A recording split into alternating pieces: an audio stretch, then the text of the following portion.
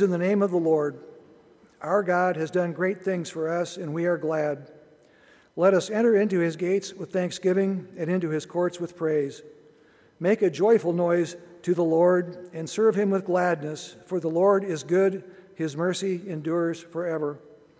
Almighty God, our hearts are open to you. You know our desires. Even our secret thoughts are not hidden from you. May the Holy Spirit cleanse our thoughts and renew our minds, so that all we pray is in accordance with your word, in submission to your will.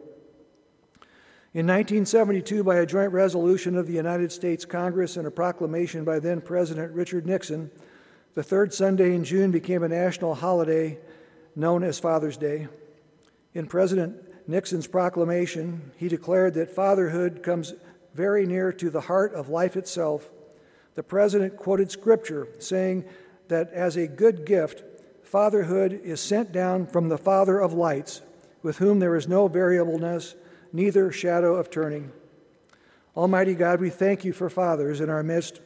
We thank you for fathers wherever they may be, including those fathers who have entered into your presence. By your grace, may each of us honor our father and our mother by living in obedience to the godly principles and doctrines by which they raised us. May we honor them by preserving and promoting the good name they shared with us, and by loving them without reservation as we ought, for those who have loved and cared for us more than for themselves.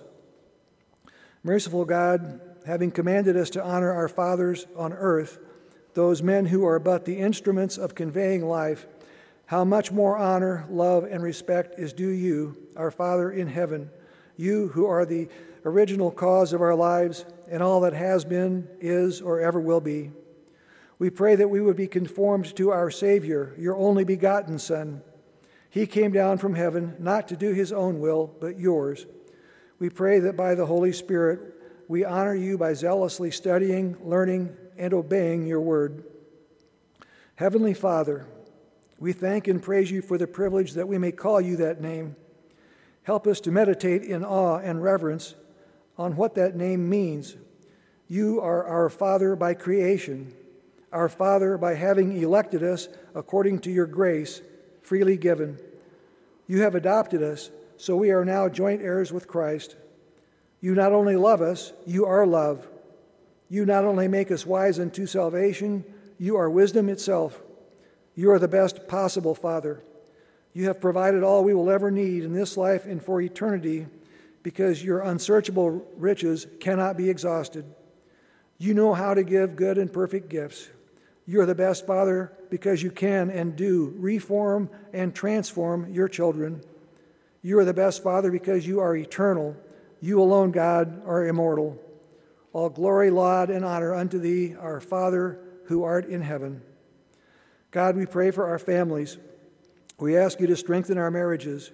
Give firm resolve to husbands and wives to honor you as we honor our marriage vows. We pray that each day we would grow more in love with each other and have ever greater love for you. We pray for our covenant children.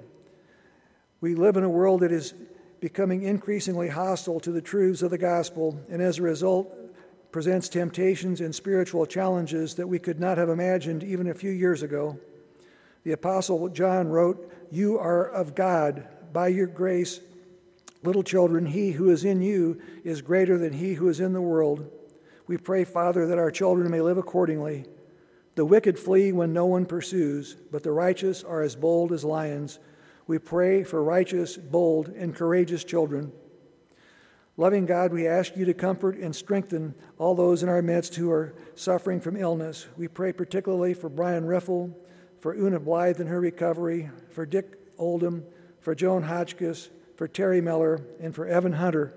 We thank you for the good medical news regarding Steve and Barb.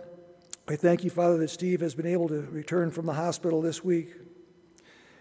We know that in this world there will be affliction and that we will enter into your kingdom through much tribulation.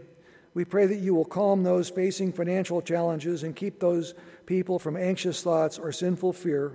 We pray that you will relieve those suffering from diseases or chronic illnesses, and by your grace, use these times of discomfort to draw these brothers and sisters closer to you. Almighty God, you have given us minds to know you, hearts to love you, and voices to sing your praise.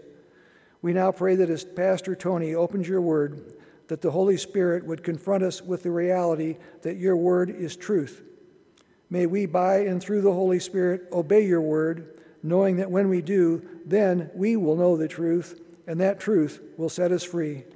All this we ask in the name above all names, our precious Lord and Savior, Jesus Christ. Amen.